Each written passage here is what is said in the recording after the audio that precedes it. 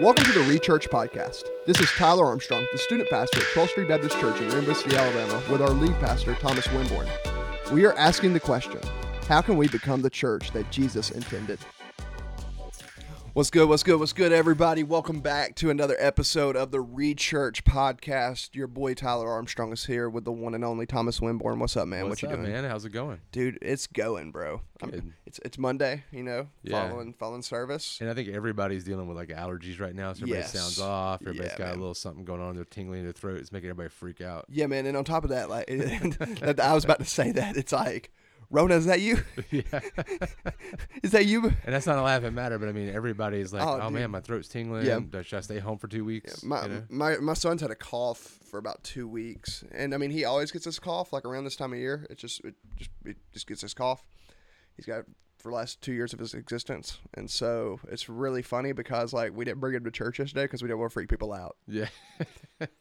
Because I mean, kids cough, right? But like we were like, gosh, we don't want to like bring him, and then it turned out to be, Yeah, but everybody's sniffling and stuffed up and got a scratchy throat right now. Yeah, man, I didn't want to. People would freak out, bro. You know how it goes. And so, I mean, I love people, but I just didn't want to like, be a hindrance to worship. People probably appreciate that. Oh yeah, 100%, man. Yeah. I hope they do. And so, all right, man. Well, let's dive into the questions for today.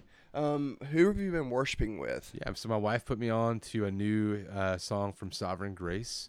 Sovereign Grace is it's not really a band per se. It's a lot of different people, and they do these worship gatherings and they write music. And this song they did is, and you listen carefully. The song title is "O Come All Ye Unfaithful." Mm. Okay, and so it's like a Christmas song that it's been redone. It feels like the song, but it's different, and the message is different, and it's really good. "O Come All Ye Unfaithful." Really good stuff. I loved it.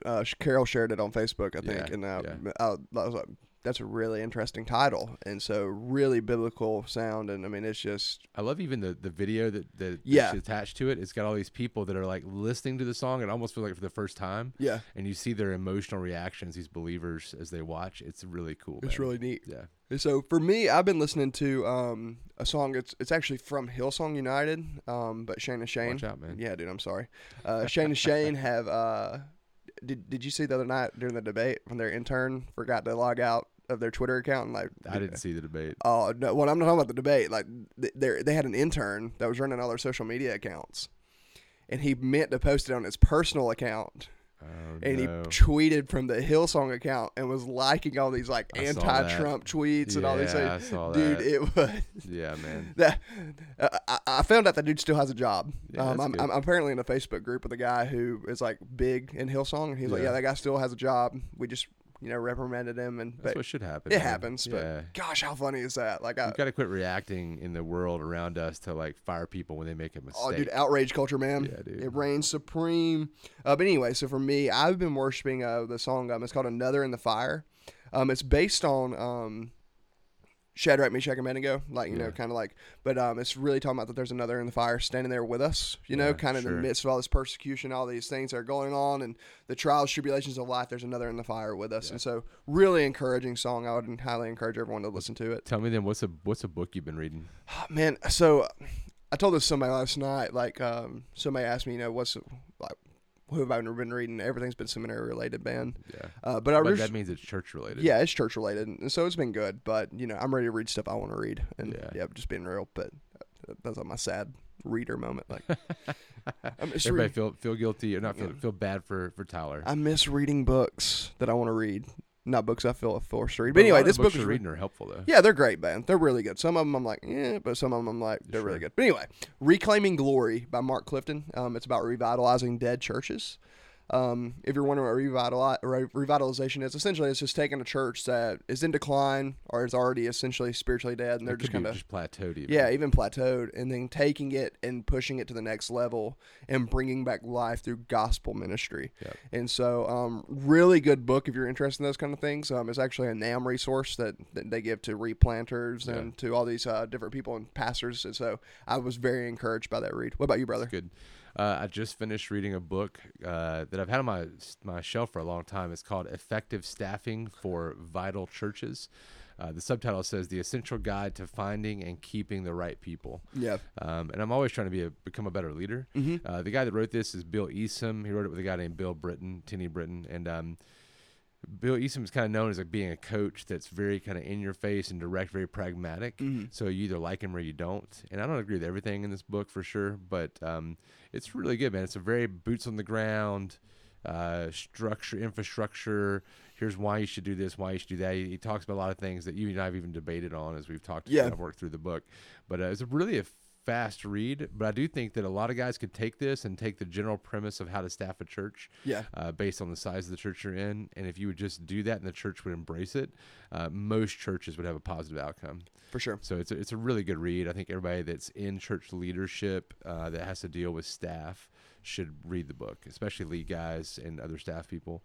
But I think it's a really good book. Everybody should check it out if you're in that position for sure. I love it.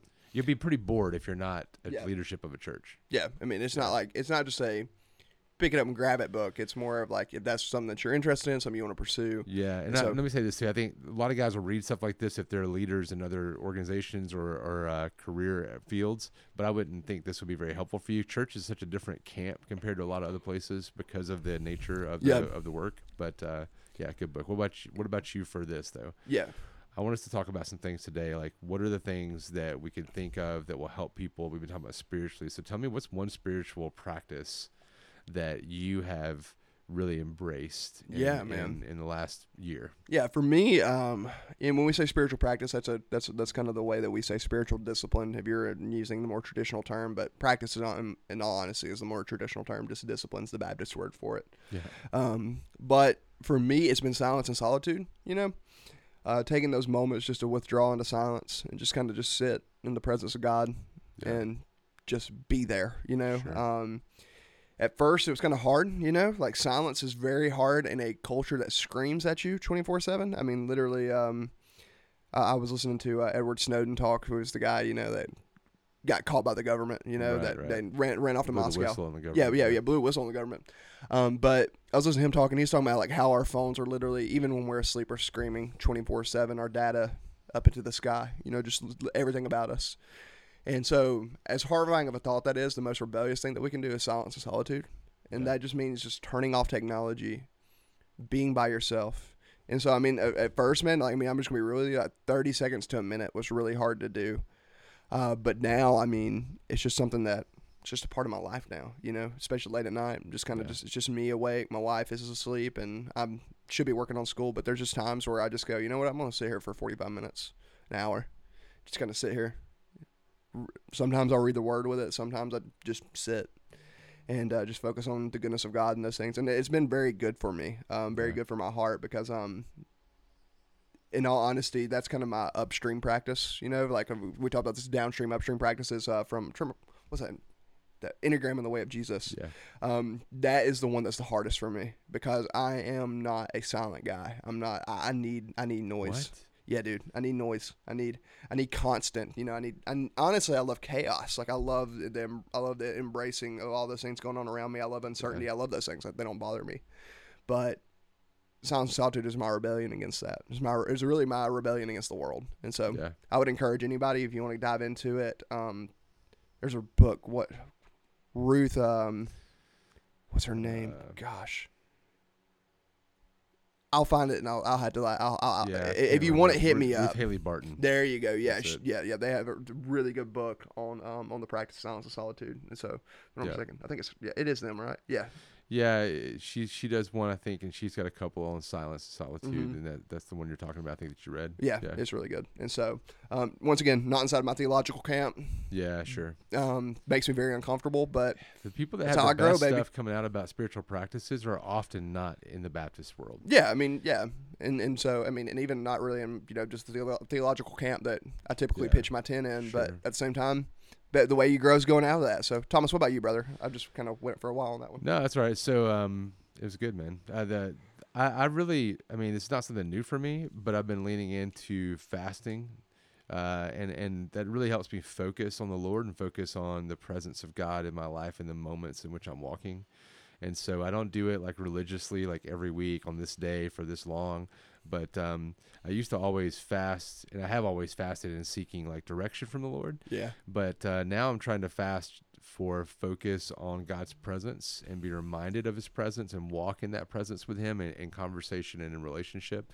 And it's really good. So I'll go like a day, 24-hour period, or at least like miss like all the way up until like late dinner or something like that, and just drink water. And I try to drink water to stay pretty healthy and hydrated in that sense. But it's been really good, man. Yeah. And I think that we see that all throughout Scripture about people fasting for certain things, and I think that it helps to bring clarity to the mind and brings clarity in your relationships, especially as you're pursuing the Lord throughout the day. Yeah. And what's mind blowing about fasting is like when you read, like, go back in church history, like the Didache, like, which was like the earliest Christian writing that we know of. Sure. I mean, 80, 90 AD is the earliest speculation. Really, realistically, probably 100 AD. But it talks about that they actually had 2 fast days a week, that the church fasted together 2 days a week. Yeah. I mean, I think that so many people see that as so unrealistic in today's culture because we're so gluttonous, and you know what I'm saying? I mean, like, just as a culture, we're just constantly consuming all things.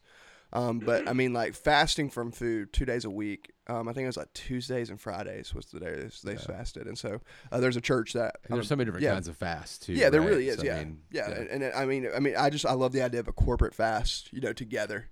And it was really good for our church in January. We did that. Yeah, it was known we'd be entering in COVID after that. But man, it was really, really good for. I think our it church. sharpened us. I think it got us ready for that season. Yep. And so it was phenomenal. It was really good. Feels like 2 years ago. Oh, dude, I was talking to somebody the other day, and I said I feel like this year has been the longest decade of my life.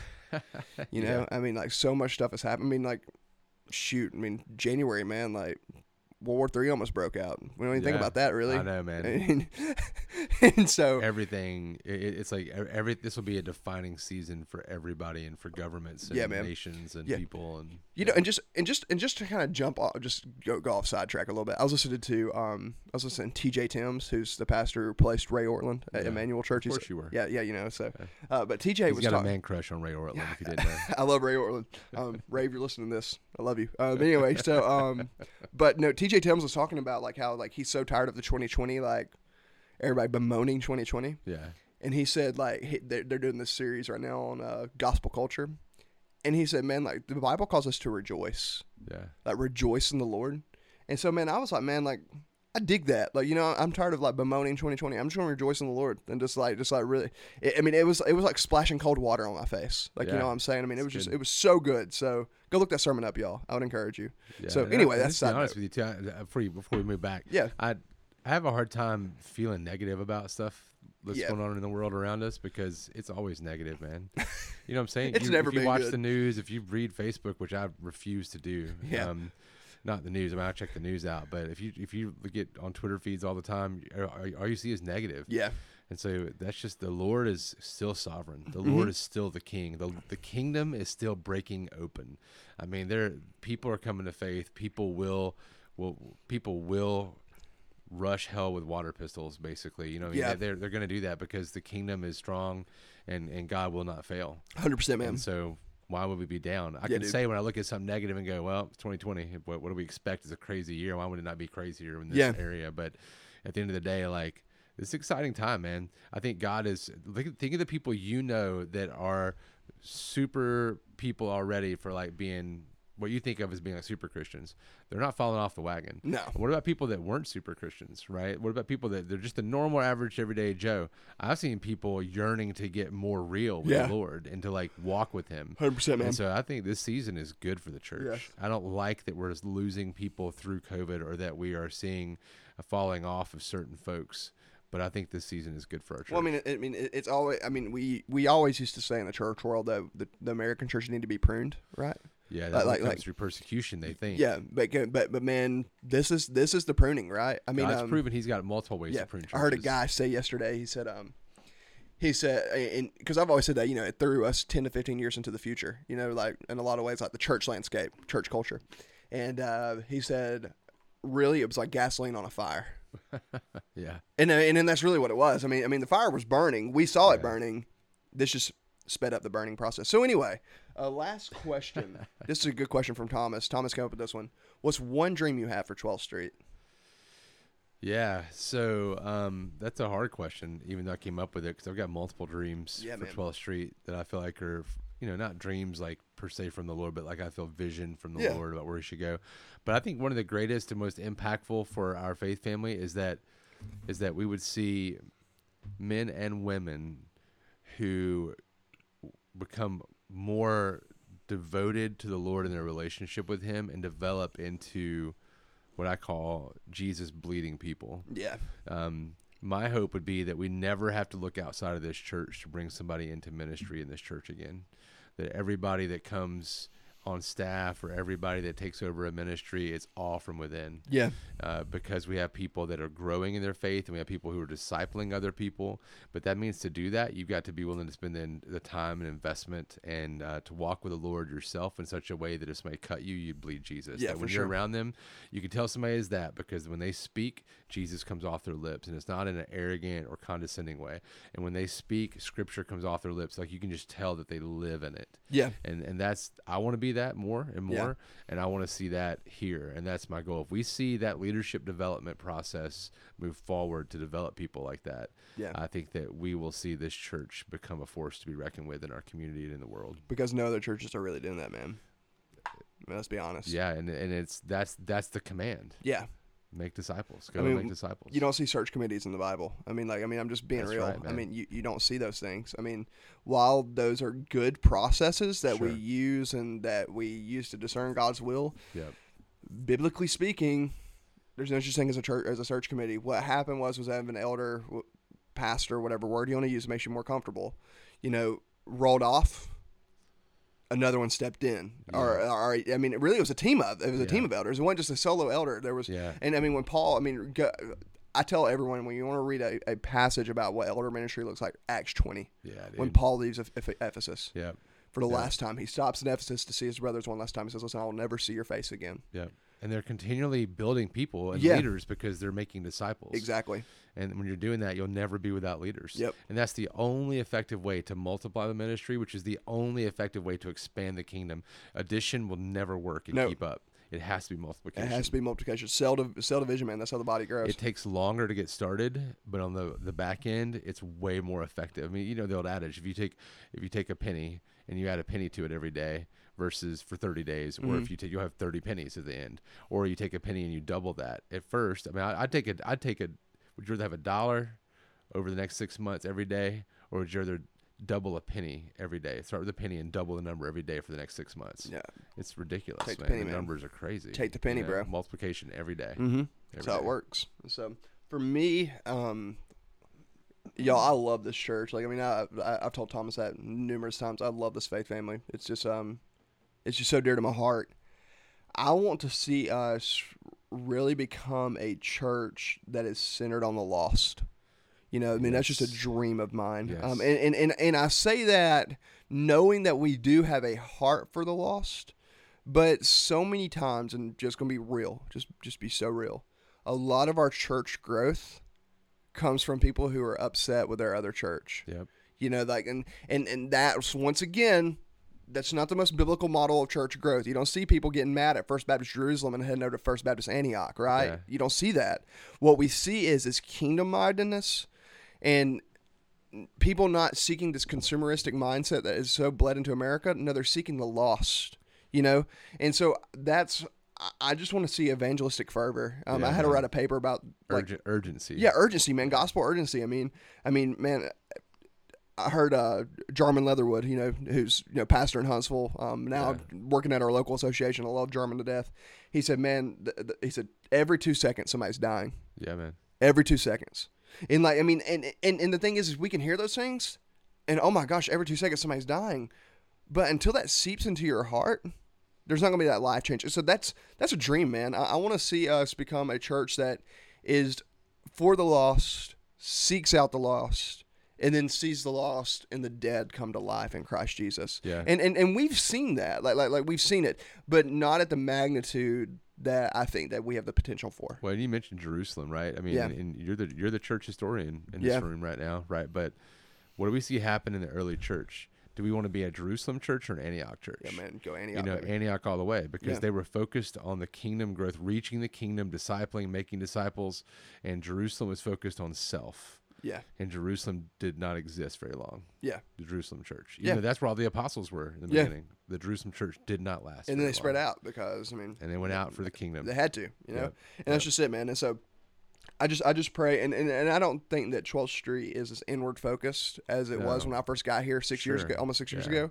But man, like, we got a ways to go, and that's a dream, man. I want to see us. There's always improvement. There's always a need to get healthier than what you are. Yeah, I saw a quote one time. It says, "Churches does not exist to be a museum for good people. It should be a hospital for the broken." Yes. And man, that's what I want to be, man. It needs to be a MASH. Yeah, it needs to be a MASH tent for the broken, where all the people there are going out to get the wounded. Yep. And bringing them in to grow them up and then send them back out.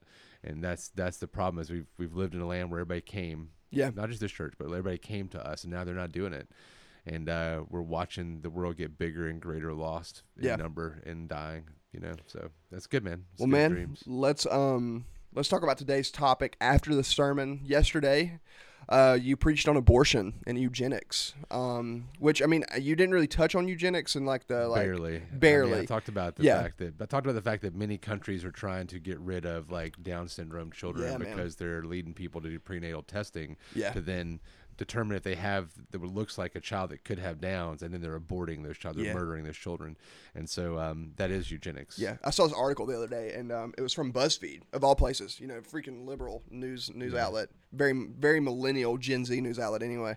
But they found out that they found all these anti-blackness is the word they used inside Planned Parenthood documents about how black workers and all those things. Sanger. Well, and I was like, it's been that way since the beginning, because your founder was one of the most anti-black people. I mean, and now Thomas mentioned Margaret Sanger yesterday, but y'all dive deep into that woman's ideology. Yeah. Do you know who really liked her? Adolf Hitler. The Ku Klux Klan embraced her. Yeah, she spoke at Ku Klux Klan gatherings and encouraged them to follow her. And Adolf Hitler. Yes. Adolf Hitler. She talked about how great he did what he did and how we should model that. All right, you know what I'm saying? There's an agenda, y'all. There's an agenda, and so I mean, we didn't touch on eugenics yesterday, but I mean, I just wanted to bring that up right off the gate. Yeah. Look this woman up, and anytime somebody's pro-abortion, I say, listen, you're trying to be woke. I get it. All right. Your founder wasn't that woke. In fact, she was evil. And we're not talking about somebody that was 300 years ago. 20. Do you know what I'm saying? 1920s, 1930s. We're talking about somebody that was on the cutting edge of forward thinking in all the wrong ways. Our great grandparents were alive and knew that she was on the bad side of things. Yeah. But thought she was supreme. Social Darwinism, in its finest, man. Yeah. And so, anyway, I just wanted to just hit that out the forefront, man, because evil woman. Anyway, so let's talk about abortion just really quick.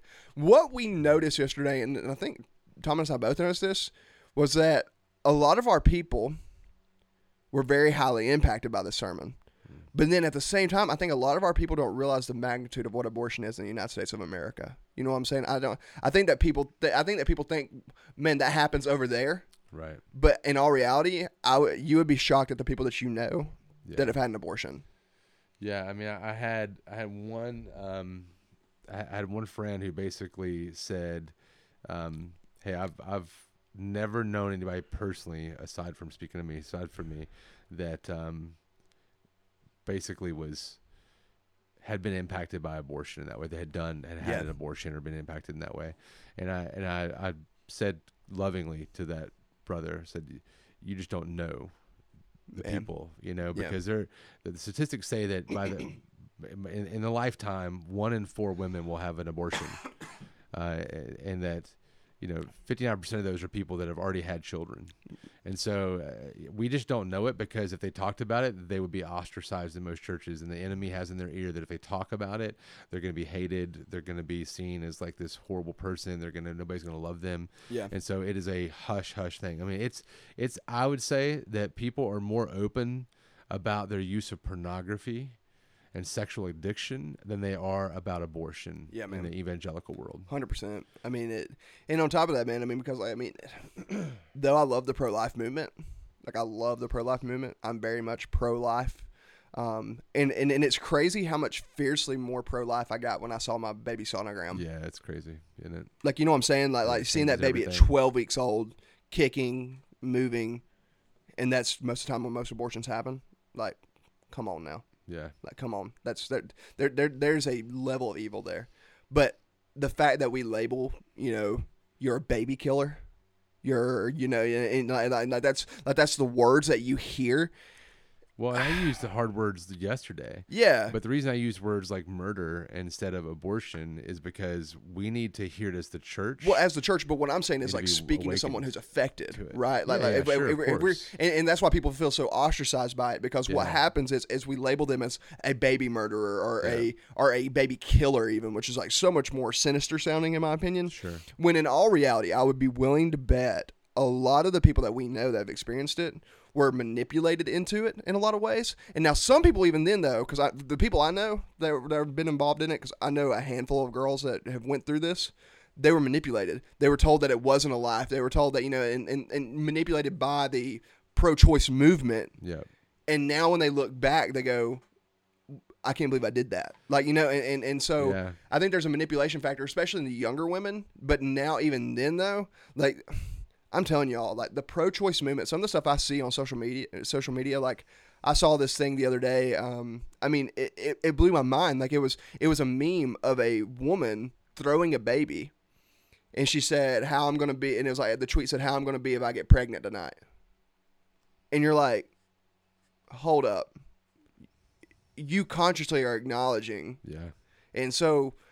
Let's ask these questions though, just to move forward. How can we, as like the church, like care for those affected? Like, how can we move forward in this? That's the big thing, right? There's two pieces. With the church and the individual needs to be focused on becoming an advocate for life of these children. Yes.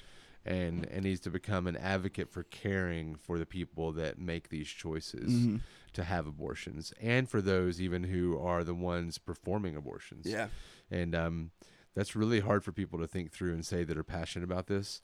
But the starting point, I think, is becoming verbal about abortion and doing so in a way that's not condescending or judging people in the sense of bringing judgment. Let God bring the judgment to them. We need to bring and say, like, yes, it's wrong. You should not go do that. But we love you, and we're going to care for you because of what you've done. We still love you. Yeah. That doesn't 100%. change. And I think that showing people we love them is different than saying it out loud just in a group context. Yeah. We need to create a confessional community in our community groups to communicate to people that it's okay to share your struggles. You don't have to walk alone, because the enemy is in their ear telling them, you better not say that. Yeah. You better not talk about that. They will hate you. They will want you out. They will never look at you the same. And that's with any sin pretty much. But as soon as somebody voices it and they see grace and mercy, it will open the door for more grace and mercy, and we can become that MASH unit. We can become that hospital for the traumatized to lead them to hope in the only hope that is sure, which is Jesus. 100%, man. And I even think that, like, in that becoming an advocate, I think that one of the biggest things the church can do is two things. One, be pro-life, but not just in your politics. Like, you know what I'm saying? Like, actively be pro-life. Like, there are ways that you can be an advocate even in our city. Like, I mean, we have the Etowah County Pregnancy Testing Center that we actually were fostering a partnership with pre-COVID, and then that kind of halted a lot of that. But at the same time, we're still on the trajectory. Yeah, we're still on the trajectory. Like that relationship has been built. It's there. And now, like, in the future, like I expect way more ministry to come out of our church to that ministry. Yeah. And so, I mean, I think that so many times we get so trapped into being pro-life because politics, Oh, yeah. and it's turned into a political battle when, like, I love how Thomas said yesterday, fight. I mean, like, this is not a political issue. This is a moral crisis in our country that we allow in the world. Yeah, in the world, that we allow for the murder of children. Yeah. Babies in the womb. I mean, the most hostile place to be in the world is the mother's womb now, and that's insane. We go back and we read stories in the Old Testament where, like, babies are being destroyed trying to find one kid. Yeah. Right? And trying to find Jesus. And we see that and we think, gosh, that's horrible. I can't believe that happened. I mean, but we would never see that in our lifetime. And we're seeing a worse atrocity every year in this nation than they've ever seen. It's just more medical. It's just more medical and it's approved. I mean, it's crazy. Like, you know, we look back at like the movie 300. There's that scene where they throw they throw a baby. Like, I mean, the Spartans would throw babies that were seen unfit. Off the rock, and that baby survived. They're like, oh well, then it was, you know, that the will of the gods. And we're like, oh my gosh, how barbaric. But then we do the same exact thing. We just don't see it with our eyes because it's inside and somebody's using a vacuum. We do it in the womb, man. Yeah, we rip babies apart in the womb. And I think the other thing is this too. And I think that we need to not just be pro-birth. Yes. Does that make sense? Oh yeah. We need to be pro-life from the baby's birth all the way up to supporting that child through from conception. From conception all the way up. It encompasses neglect. It encompasses abuse. It encompasses everything. We should fight for all this. I mean, we should fight for foster children. Yeah. We should fight for rape victims who got pregnant, which is a very, I mean, that's a very, it's usually, I think it's less than 1%. Yes, less than 1%, but it happens. Yeah. And so we need to care for those. Yeah. We need to care for those who have unwanted children.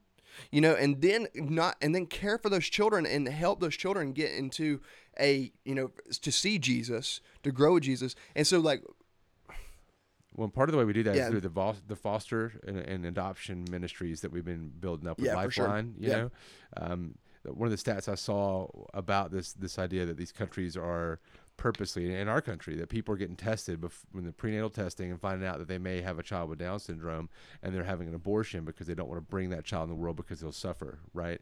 But there is a long list of couples and families that they're waiting to adopt specifically a Down syndrome child. Yeah. And so what you're doing is you're killing someone who would be cared for by somebody else if you don't want that child. Yeah, man. You know, and that happened. There's you contact any adoption agency, there is a long list of people wanting to adopt a newborn. Yeah, we'll never have a problem adopting our kids. So it's just an issue that people don't want to. Backing up, people in the church, we need to become a place where you're welcome here, and we can give you hope, even if you have committed the atrocity, I call it. If you've done this horrible thing of having an abortion, we love you, and we want to give you Jesus. We want to love you like Jesus, and we want to care for you, and we want you to be not just to care for you in a down kind of way. We want to love you and make you a part of our family, and not as the redheaded stepchild, for sure, but as a committed, real person in our family that we love and walk with. Jeff Durbin's church out in Phoenix, no, it's Tucson. It's out there somewhere out west. They have this really cool ministry in their church called End Abortion Now. I mean, and now they go to abortion clinics, share the gospel, like, you know, do these things. I mean, it's pretty, you can get online and watch some of the stuff they do. One of the craziest things they do, though, and it's really neat, they actually bring adoptive parents to these rallies that they do outside of abortion clinics. And they've actually conversated with women who are going into these abortion clinics, and they're like, listen, we'll adopt this baby. And they've adopted 80 plus babies in the front of an abortion clinic. That's crazy. Isn't that insane? Yeah, it's awesome. Like, I mean, it gives me chills, man. I mean, literally snatching a child from the jaws of death. Well, I think that's the kind of ministry, like, don't get me wrong, I think there's been a lot of people that have changed their mind walking into an abortion clinic where somebody's out there telling them, you don't do this is what you could do, we'll help you, we'll walk with you. Yeah. But I think that's the way we need to be doing it. Yeah, I mean, not that last bit I just described. We need to be, you can do that, that's fine. Yeah. But I'm saying the way we need to do it is caring for them and helping them see the alternatives, and not just tell them about it, but walk them through from beginning to end of that process. Well, I mean, because what's happened in this is that they'll actually see these mothers, like these mothers who are going in here, who are going in on their own personal choice. They've been manipulated. They feel ashamed of this child. They want to rid this child. And these parents are going, listen, we can't have children, or we have children. We've adopted children before. We will walk with you through this. Yeah. And they start paying for that woman. That the church pays for the pregnancy visits. The church walks them through these processes. And I'm like, that's gospel work. Yeah. Like, and now Jeff Durbin, like, I don't advocate for everything he says. That's gospel social justice. Yeah, I mean, right. Like, Yeah. that's it, man. Like, Yeah. that's the whole thing. Like, I mean, we sit there and say, like, social justice warrior is like a bad word in current culture. But, man, we should be social justice warriors for the scriptural definition of social justice. Sure. I mean, literally snatching babies from the jaws of death. Yeah. And so, and that should be that's the call of the church, man, right? We're supposed to be snatching people from the jaws of death. Yes. I mean, spiritually dead people who are on their way to eternal death. What a more beautiful picture of the gospel. Yeah. I mean, it's just insane. And so, what are some ways that just, really quick, practically speaking, that could we care for the affected, like starting today? Well, like I said, first thing we got to do is create a community environment when people come to our community groups that they are able to hear people being real with their struggles and that they're accepted and loved. And not that the room sounds like crickets could chirp and people are all freaked out when somebody talks about a sin or a struggle. So that's the first big thing, creating the environment for it. That's going to mean our people creating the environment by getting real and honest and being accountable and moving forward. So that's the first part. Another way that we can become advocates for caring for those that are affected by this is to start reaching out into the community and finding out who are these people that we can do this with. So get involved with the Pregnancy Crisis Center, talking with doctors, talking with healthcare professionals, finding out what's in our area that we can get connected with people and offer hope. Even if it means go into a clinic somewhere or go into a doctor's office. People do this in hospitals even, not just clinics you have to go to for this, right? And saying, hey, I don't need to know everything, but I want to create, here's a package I want to create that I want to give to you to give to someone that makes this choice. So they have an abortion and they get this package from a church that says we love you and we're caring for you and we're praying for you. You don't have to walk through this alone. Yeah. That sort of environmental thing we can do, one step removed even, is just another good option. There's just so many out there. Yeah. That's just a few of the things we could do. Sounds great, man. Well, y'all, be sure to continue to hit us up if you have any questions that you want us to cover on these after the sermon reviews on on these Monday podcasts for ReChurch. We love doing it. We love talking about it after the fact, and because it helps us to dive deeper into the sermon and maybe even cover some things that we may have missed or things that we couldn't dive into without the Yeah, and within the confines of a service. Yeah, and make sure that yesterday, so several people messaged us because we lost the live feed. Yeah, we lost the internet. It seems like a lot of people had trouble yesterday, but we lost the internet, and so we did record the last service of the 3 yesterday, and it is on audio availability on our website and on iTunes. So check it out there for the rest of that, and man, be praying for what you can do. What has God prepared you to do in order to help end abortion in our generation. Yep. Jesus loves little children, and so should we. Exactly. And so, y'all, thank you so much for tuning in to this week's episode of ReChurch Podcast. We'll see you again next Monday. Peace out, peeps.